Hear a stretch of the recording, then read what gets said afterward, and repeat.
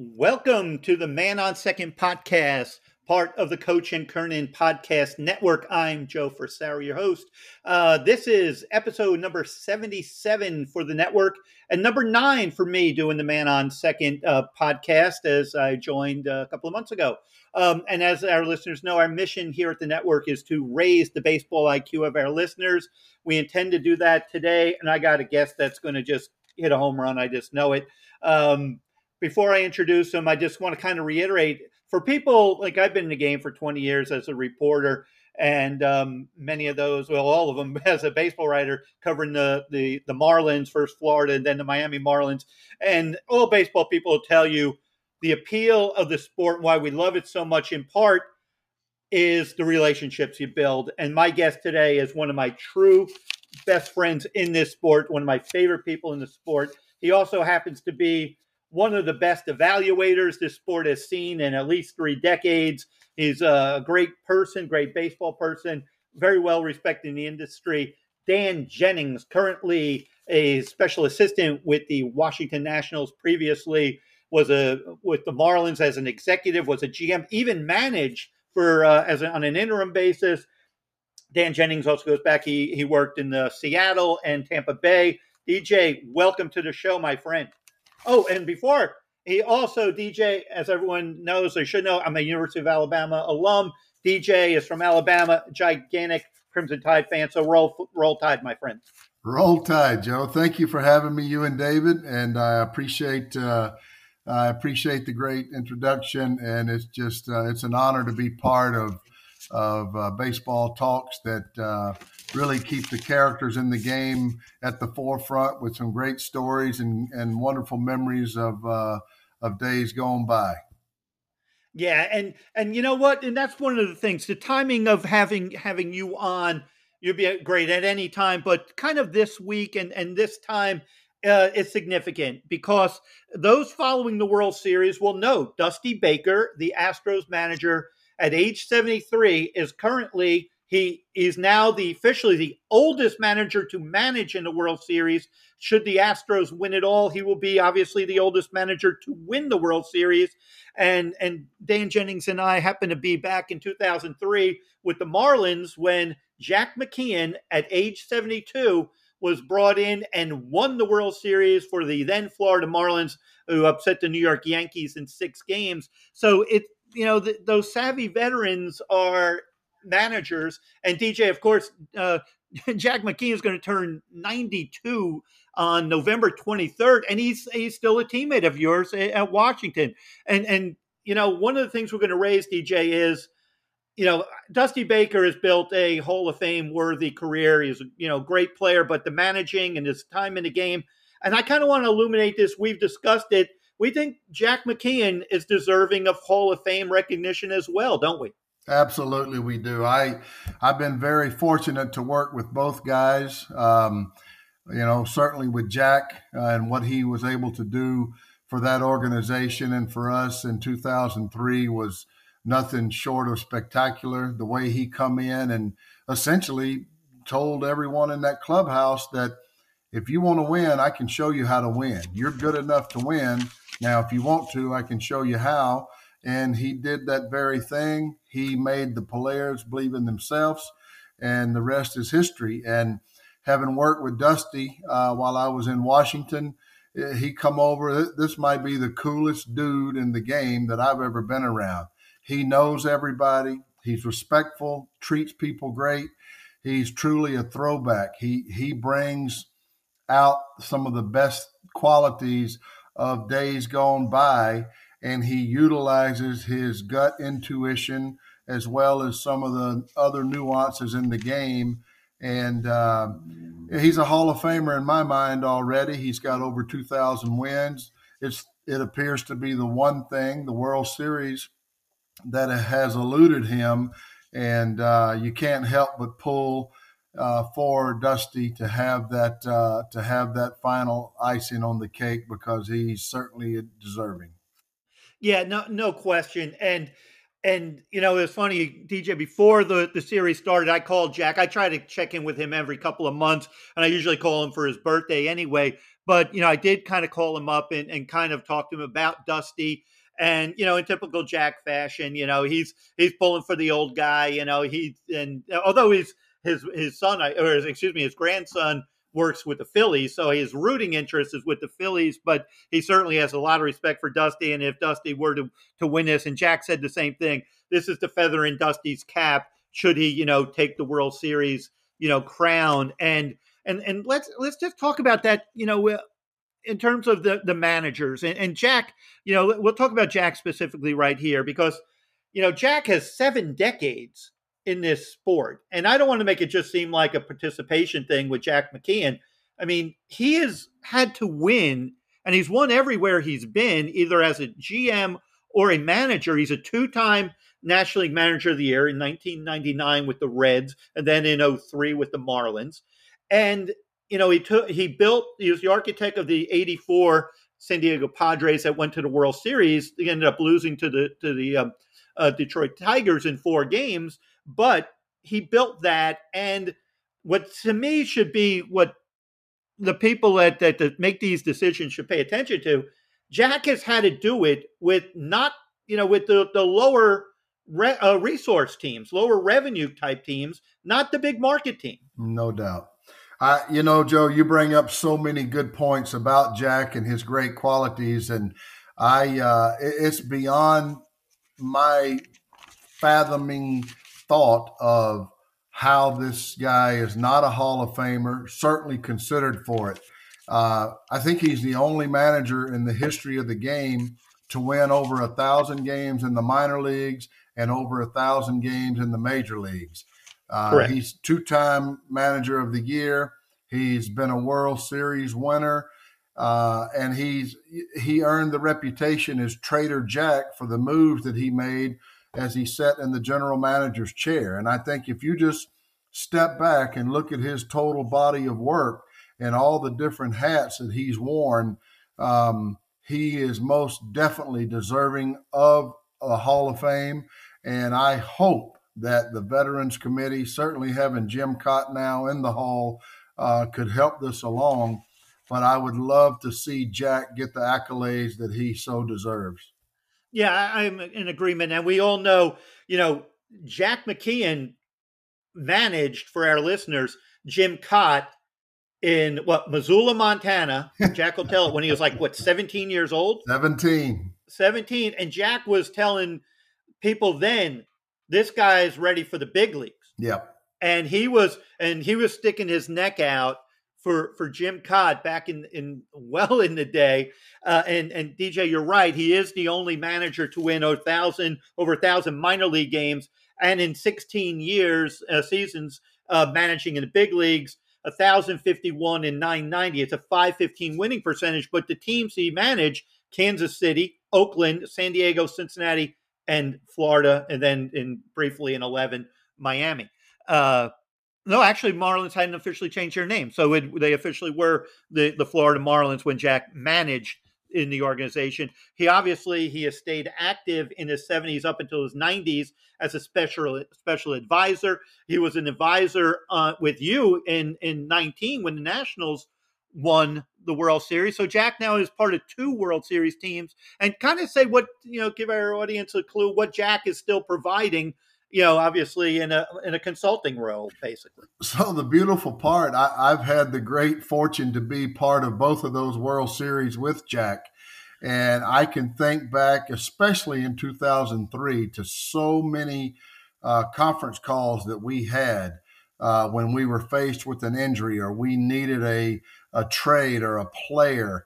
And he had that innate ability to keep his eye on the prize, and that is to win it all. And with us here now in Washington, Rizzo utilizes that experience, and he reaches out to Jack to get his insight on things that, in 7 decades, there's probably a good chance that he's seen it before, or, at least been with someone who's seen it or has recommendations on how you can make things better. And maybe the most fascinating part of all of this, at 92 years old, his mind is tremendous. his recall, his memory. Now, he may not remember your name, but he can tell you exactly the count and who was on base in a game in 1973. And it just amazes me, his total recall and his memory. DJ, were you there part of when Jack got hired? Because he obviously replaced Jeff Torborg, and he had like dinner in in South Beach with Jeffrey Loria, then the owner of the Marlins. Were you there that night? Yes, I was. I was the VP of Player Personnel. Bill Beck, who was our director of team travel at the time, was very close with Jack. They had worked together in numerous places, and he talked about Jack being the guy who could come in. He had a knack for turning a team around, and Jeffrey was enthralled with it, liked what he heard, and Jack. In Jack's classic way, said, "Yeah, I've been watching you guys on TV. I think I could handle this. I could come in and give you some insight, and these guys are good enough to win." And that basically is how it unfolded. He walked in the door, and there was some rumblings of, "Hey, you're 72, 73 years old." And I remember him saying, age is just a number. It don't mean anything. You guys want to win, I'll show you how to win. And he made a couple of moves, one of them with one of our star player, if not the best player, and gained the respect. And all of a sudden, man, we took off. And for the remainder of that season, after about May the 25th, I think it was, we had the best record in baseball and ended up winning the World Series. Yeah, just a refresher. I know Yankee fans don't like hearing this, but I do believe that the '03 Marlins helped save the franchise down here in their own way, DJ, because I think it really went a long way to getting there, the new ballpark. But yeah, 2003 in May, the Marlins were 16-22, and they let Jeff Torborg go. They bring in Jack McKeon. They go 75-49 the rest of the way, which I believe, DJ, was the best record from that date forward of any team in the big leagues. Absolutely. So they go in there. Back then there was just the one wild card. Take the wild card, and then he makes the history. And this is something I think that I don't know if I'm 100% right on this, but I think it's the greatest disparity. The Marlins beating the Yankees in the World Series, the greatest payroll disparity in the history of baseball, and maybe the history in the major team sports here in the U.S. The Yankees' payroll that year, according to the COTS or whatever payroll things, almost $153 million, the total payroll back in 2003. The Marlins were touching on $49 million. So we're talking about over $104 million difference. No doubt about it. And that, so clearly this is an upset of tremendous proportions. And then, that Marlins team beat 100-win Yankee team and 100-win San Francisco Giant team. And then had faced the red hot Cubs, of course, in the famous NLCS. Led by Dusty Baker. The Steve Bartman series. No, and definitely Steve Bartman, for sure. Yeah.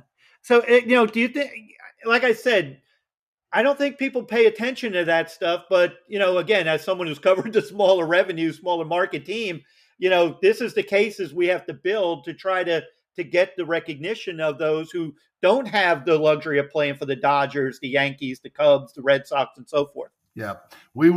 They had 3 times the payroll we had.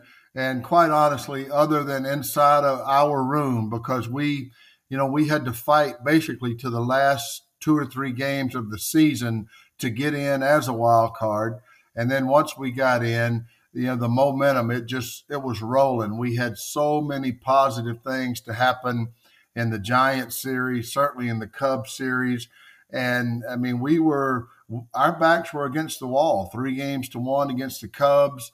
And our guys were just a loose bunch. And I attribute a lot of that to Jack, because he never let them panic.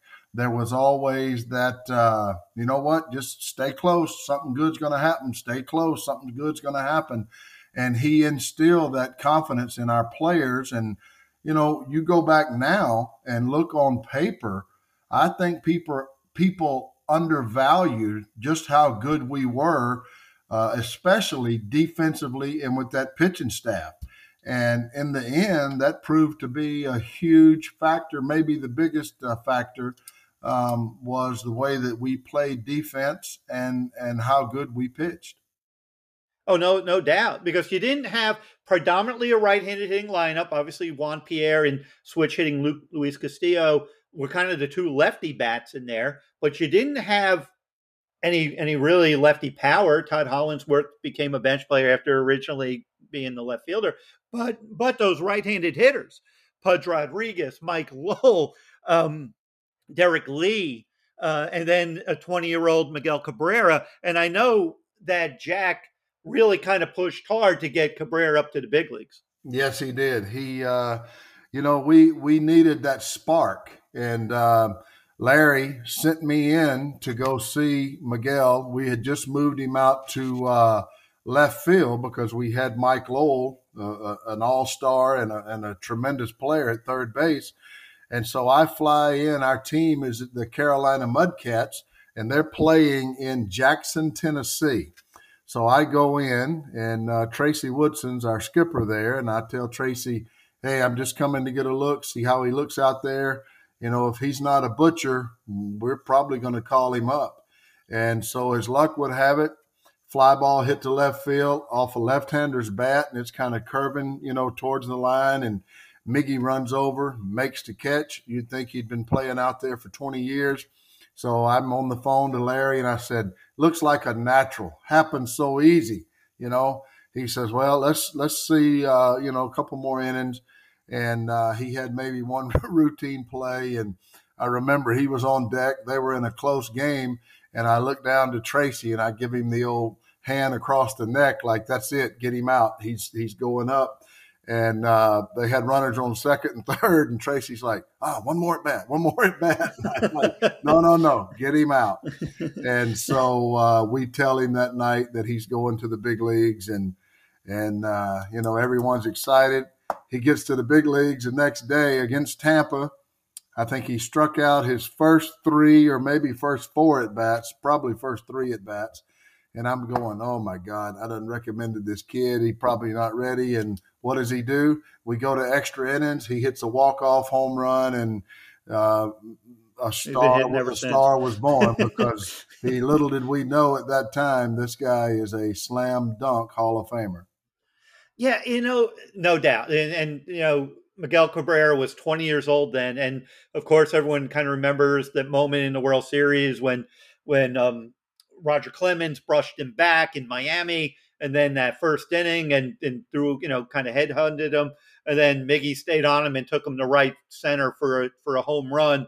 And I think the baseball world, if they had any doubts, they were believing that this kid was ready for the big moment. No doubt about it. He was I look back now and I see that fresh face, rosy cheeks. And, the other guy, 19 years old, Dontrell Willis, comes up and goes 9-1 in the first half.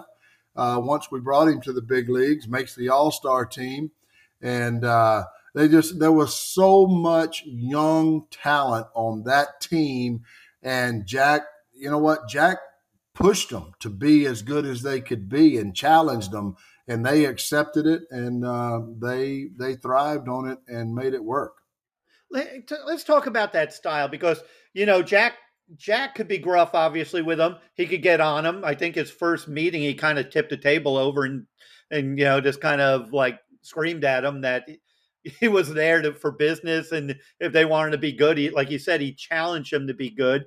And then a young team responding. So here you had the oldest manager with one of, if not the youngest team. Mm-hmm. And he literally made them like each other. And then, with Jack, talk about that relationship of how the old guy knew the buttons to push on the young players, and the young players were tough enough and to take it without really giving any backlash to him. That's the key right there. The young players were tough enough to take the tough love. And Jack doled it out. He would not allow them to make an excuse or not believe in themselves. And in the beginning, he believed in them more than they did themselves. We knew on paper it was a good team, but we didn't realize that, you got to have someone who's going to challenge them and push them and make them reach down and bring out their best abilities. And the story about when he ended up setting Pudge Rodriguez for a few games because something happened that Jack didn't think was right, and he set Pudge, didn't play him, and I think 24 other guys looked around and went, wow, if he'll bench him, he'll certainly bench me. And that was the time, once he inserted Pudge back in the lineup, Pudge became the absolute leader of that ball club. And, you had Conines and Lowells and Lee and, Juan Pierre, who was the everyday spark plug, and all these guys, they showed up. And for my money, I think we may have had the best middle infield in all of baseball. And this is my 34th year in the game. I've not seen too many guys in the middle as a duo work together like Alex Gonzalez and Luis Castillo. They would take what you thought were going to be hits and turn them into double plays. And you just shake your head and marvel at how they did what they did. And we knew it was a good team. It just was a matter of getting all the pieces, putting them together, getting the missing piece we needed when we went out and made the trade, and shored up the bullpen. And Jack the whole time just kept them focused, let them have fun. He even got frustrated with them a couple of times, and he shut the clubhouse. And so Mike Redmond, who was the backup catcher who later became the manager, he made these little cards, and Jack used to keep them under his leg. And one of them was a pee-pee card and one of them was a poo-poo card. And so if they had to go to the restroom or something, they'd go see him and say, hey, Skip, can I get the pee-pee card? And so he'd give them the card, and they created fun in what they were trying to do. And didn't he would turn the back then, now everyone's got the pitcher throws 95. You see it, on your computer and so forth. They didn't really have that then. But at the ballpark, they could have the speed of the pitch. And Brad Penny, Jack would see him turn around and see if he got, 95 or 96. And Jack had them turn that off on Penny starts because he got too distracted trying to, see how hard he was throwing, because Jack would say, yeah, he throws 99, but it's to the backstop. Yeah, Jack was one of my best Brad Penny stories that year. We're in Pittsburgh playing the Pirates. One of the trainers, assistant trainer, comes in and says, hey, Skip, Penny's complaining, his back, his leg. He had like 4 different ailments, and Jack said, he'll be just fine. Good chance he'll probably throw a shutout. And sure enough, Jack don't baby him, lets him go. Brad Penny goes out, and I think he dealt a 3-hit shutout over 7 or 8 innings, and we ended up getting the win. And, another guy, 20, whatever he was, 22, 23, could have easily been the MVP of the World Series, and was a huge part of how well we did. DJ, what struck me too with Jack's managing style, it's like there would be times the team, let's say, would win 5 in a row or whatever, or 6 in a row. And then all of a sudden you go into the clubhouse and Jack just balled the team out. Right. And you're like, what went on? And Jack would say, we won the game, but didn't like the way we missed some cutoffs. So we just happened to win a game, in spite of ourselves. And then other times they'd lose 3 or 4 in a row, and you'd expect, Jack to be yelling at him and not a word. And he'd go, they don't need to be browbeaten. They're already down. They know what they did wrong, and they're going to get through it. It's peaks and valleys. No doubt about it. He was such the master of never let them figure you out. And when I went down on the field to manage, one of the best advices that I got came from Jack, and he said, hey, kid, let me give you some advice. He said, don't see everything. meaning, don't try to keep your hands on every little thing. Let the players be players. Let them have fun. And he had a gift. I mean, he had a gift from up above on how to do that, how to manage people, and how to. The biggest thing Jack could do is he got players to believe in themselves.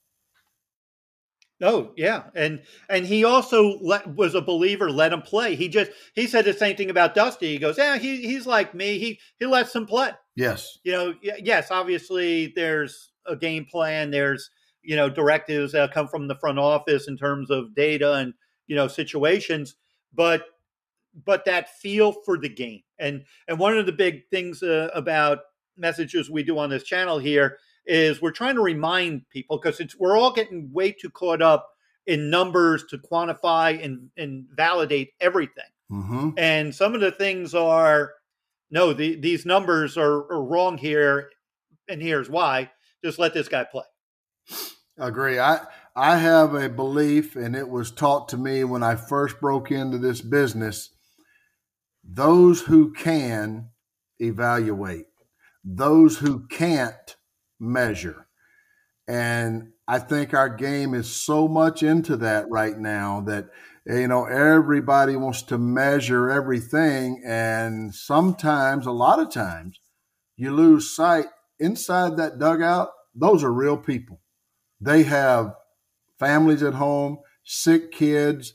They got something that happened with their wife at work. They have things that affect them in different ways. And a good manager understands that. He reads them. He has an open, direct line of communication. And that's what makes Dusty so effective. It's what made Jack so effective. They understood their players and realized that that's not a machine that you program numbers into. That is a real person who has a life outside of the time you see them at the ballpark. Yeah, and like you said, when you can evaluate also, DJ, you could see, it's easy to see. We see it all the time. A guy hits 230 and you're like, well, guess what? That's a 300 hitter. Maybe this week he's hitting 230, but he's a 300 hitter, and I'm not going to, I'm going to let that ride. Then I think too many times it's we're misevaluating players if we're just strictly looking at those numbers. No doubt. I will say, in my time when I went down on the field to manage, a lot of people in front offices, there's a misnomer that, some of these players are dumb. They're out of touch. They don't understand what it's about, what's going on. The players in that clubhouse are very in tune with what the front office thinks of them. So many nuances of what is thought of. And they know when you believe in them, when you are pulling for them. They sense it, they feel it, and they know if it's real or if it's BS. And the successful managers have that way of being, quote, a player's manager. And I, in my opinion, that's what made Jack so successful, and it's what makes Dusty so successful now. And DJ, this one thing interesting I find, and one of the reasons I'm doing these podcasts in my quote unquote semi-retirement, is the story of baseball and the stories of baseball. And my foundation when I broke in as a baseball beat writer after covering the NFL, I covered 8 Super Bowls before I did baseball. And I, basically 2 to 3 decades already in the books of it. And then you're like, you got to learn this sport. And I learned so much just sitting in the dugout after the manager sessions with Jack McKeon for those 3 years, basically my first 3 years on the beat, and just hearing baseball stories. And the one thing about baseball people is we talk baseball. When I see you at the park, it's like, we're talking baseball where, hey, I saw this guy do this, or I saw that, or this is a play I hadn't seen quite this way. And we're discussing the game, and it raises an idea. And I always respected Jack for the fact that, I could mention an observation. Next thing I know, he's employing it in the game. Like he may not have been aware of something. Like he was never, like he told me, I said, wow. I said, he said, I've learned from everyone. The grounds crew guy one time years back, noted something down a left field line at a ballpark he was at that was a little quirky. And Jack, you couldn't see it from the dugout, but Jack was all ears to anybody because he could always learn something about baseball. Sadly, I think a lot of our younger writers are getting too reliant on the numbers and not really getting the baseball stories. Oh, 1,000%. That's the one thing that's missing or is being lost in this transition. And I think it's a shame because so much of our great game is about the characters and the people that played it and the managers who have so many fun stories. And man, Jack was at the top of the food chain when he was there. So many great memories of that 2003 season. I'll share one with you. So Mike Lowell gets hit in the hand and breaks his hand. And we're almost at the point where you got to have guys on your roster to be eligible for the postseason, right? The end of August. So we make a deal that Jeff Conine is the guy we want to go get. He was at the time playing for Baltimore. So they have a night game on a Sunday night, and we're up against the midnight deadline to have this deal consummated, or Jeff's not going to be eligible for the postseason. And so we're on a conference call, and I'm actually in Boston, and I'm walking through the Commons there, and there's about 5 or 6 of Larry's lieutenants along with Loria and McKeon on the phone, and Baltimore is asking for 2 young pitching prospects, that we don't want to give up, but you got to do it because we're against the wall and you're not going to get Conine if you don't. And all of a sudden it got quiet. Everybody gave their opinions. Some people were for it, some people against it. And you hear this booming voice in the back, and it's McKeon, and he says, "Do you want to win the GD thing or not? You're talking about A-ball pitchers. Get them out of here and bring in Conine." And then it got real quiet, and you went, okay, the master has spoken. That's the way we're going to go, and that's what we did. And luckily we got it done. And, Jeff proved to be a great, great part of that drive during the World Series. Yeah, excellent point, because that team was so close, and losing Mikey Lowell at that point, which was really heading into September. I think DJ already was at 32 homers and 105 RBIs. It would have been he wouldn't have won the MVP, but he would have been probably top 5. And he missed the final month of the season. Yep. Without Conine's presence. I remember we went to Atlanta shortly after that, and the reaction from the Braves people were like, man, they're serious. Because everyone thought Lowell going down was going to be the end of it. Yep. But then you bring in, a Conine, and that just kind of solidified the deal.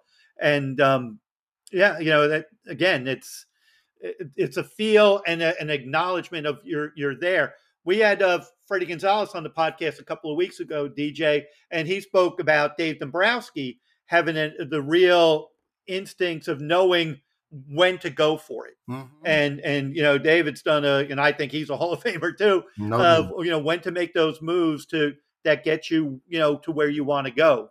And I mean, he's back in it again. So he's back in it with his 4 different teams. His track record, 4 teams to the World Series. And he's, and the part that I hear that everybody really loves and respects about Dombrowski is how well he utilizes his people and listens to them and utilizes the personnel, and he's a bright guy, very intelligent, and that's why he's had the success he's had.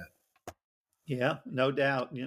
And he's an old baseball guy. Dave's been at all the levels and developing and being an architect of winning teams, which Jack was. We haven't touched on the Trader Jack aspect of it, but I know talking to Casey McKeon, Jack's son, who's a teammate of yours in the Nationals, and he talked about that Jack really kind of popularized the winter meetings even by being Jack would joke, he'd put a table right there in the lobby and have a little sign open for business, and literally would conduct trades right there in front of the world or anyone that walked through the lobby at that time. Just legendary. You know what? He was never afraid to make a deal, and probably because of his own comfort level and his ability to evaluate. He knew what he wanted, and he would go get it and try to make the other guy think he was, man, I'm giving up a lot here in this deal. But Jack went and got exactly what he wanted because he understood how to put the puzzle together. And that's an interesting thing because, you have that knack too as a great evaluator yourself. But Jack, he used to tell me, let's say he was wanting to make a trade. This is obviously not today using analysts and analytics and various scouts and the cross checkers. He'd have like his two top evaluators. They would go see player X. Well, Scout A goes and he goes, I like him. Scout B goes and says, I'm not so sold on him. Then Jack said he would go and look, and he basically said he would make the call. He'd respect both opinions, but Jack's words, it was like his butt was on the line if it didn't work. Yep. So he went out and made the call. No doubt about it. He's, I've never heard Jack just run somebody down. He'll go, well, you know what? That's interesting. That's his opinion. I don't see the player that way. And he knows how difficult it is when you go out and you make an evaluative decision and you want to be right. Your credibility's on the line, but you also can't be afraid to be wrong. And I think that's where evaluators separate themselves. They're not afraid to be right. Yeah, and obviously, you went back and you said when he got hired at 72, and he said age is just a number. I love one of his quotes when he said, "I don't see why we should be penalized for being experienced."